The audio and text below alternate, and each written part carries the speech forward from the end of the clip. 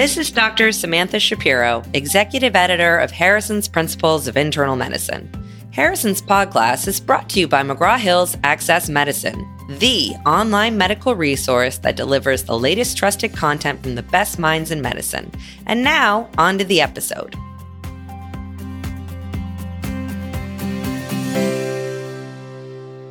Hi, everyone. Welcome back to Harrison's Podcast. We're your co-hosts. I'm Dr. Kathy Handy. And I'm Dr. Charlie Weiner, and we're joining you from the Johns Hopkins School of Medicine.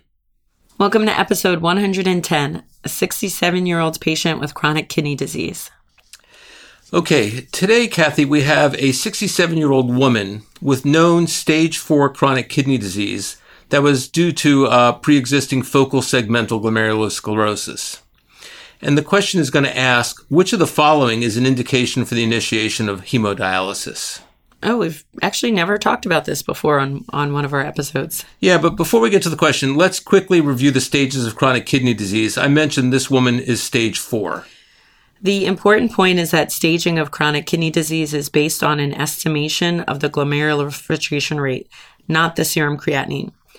To estimate the GFR, or the glomerular filtration rate, we use equations, but remember this assumes the patient is in a steady state, not an active acute kidney injury. Many institutions have also recently updated their equations, removing race from the calculation, so clinicians should be aware of what equations their lab is using, and especially if there was a recent change in estimating the GFR. Also, the presence or magnitude of albuminuria can modify the staging. Okay, well, how does the estimated glomerular filtration rate, or GFR, how does that translate to staging?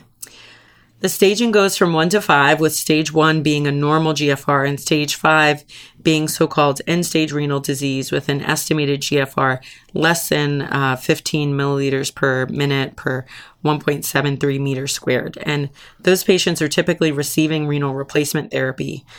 Stages 2 to 3 are mild to moderate impairment, and that would be an estimate of a GFR of 30 to 90.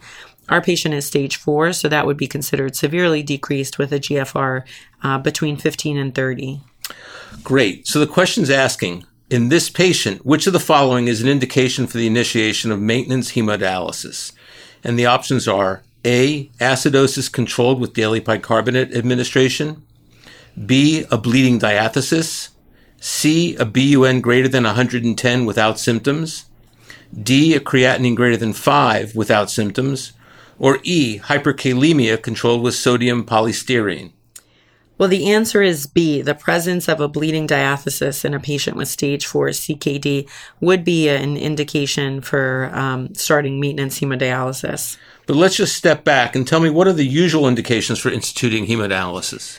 So the commonly accepted criteria include the presence of uremic symptoms, the presence of hyperkalemia that's unresponsive to conservative management, persistent extracellular volume expansion despite diuretics, acidosis refractory to medical therapy, a bleeding diathesis, or a creatinine clearance or estimated GFR rate below 10 to 15.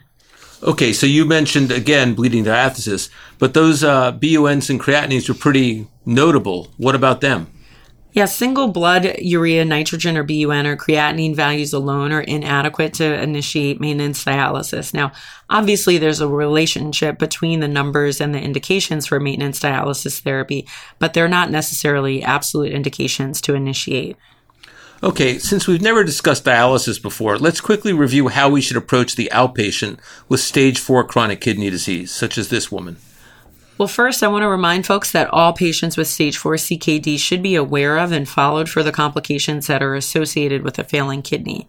So things like hypertension, anemia, metabolic acidosis, and secondary hyperparathyroidism should all be addressed proactively. What about referral to a nephrologist? Yeah, it's important that the primary care provider refers a patient like this who is likely to require chronic maintenance renal replacement therapy to a nephrologist. And this allows time for discussions and advanced planning about the type of dialysis and therefore the establishment of stable dialysis access.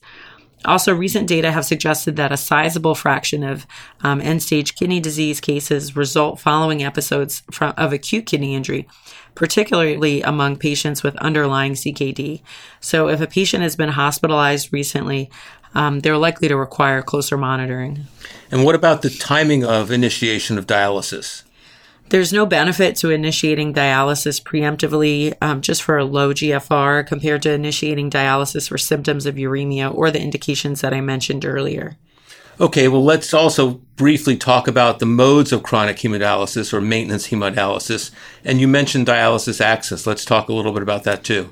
The basic options are hemodialysis or peritoneal dialysis. There have been no large-scale clinical trials comparing outcomes among patients randomized to either hemodialysis or peritoneal dialysis. Now, while mortality rates for patients on dialysis are much higher than the general population, there does not seem to be a difference in mortality based on mode of dialysis. The decision of which modality to select is often based on personal preferences and quality of life considerations. In the U.S., over 85% of dialysis patients utilize in-center hemodialysis. Great. And so I assume that requires vascular access, whereas peritoneal dialysis would require placement of a peritoneal catheter. Exactly right. Okay, so the teaching points for this case are that patients with chronic kidney disease are staged based on their estimated GFR and the presence of microalbuminuria, which we did not talk about much, but the tables are listed in common textbooks. Patients with stage 4 kidney disease should likely be referred to a nephrologist for dialysis planning. The indications for institution of dialysis are mostly clinical, such as a bleeding diathesis or failures of medical therapy related to volume, acidosis, or potassium excretion. Hemodialysis or peritoneal dialysis based on availability and patient preferences are the usual modes of dialysis.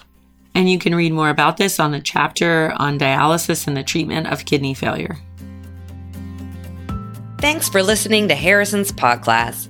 You can listen to this episode and more on accessmedicine.com, which includes the complete Harrison's Principles of Internal Medicine text, Harrison's review questions, which complement and expand upon the questions in this episode, and much more.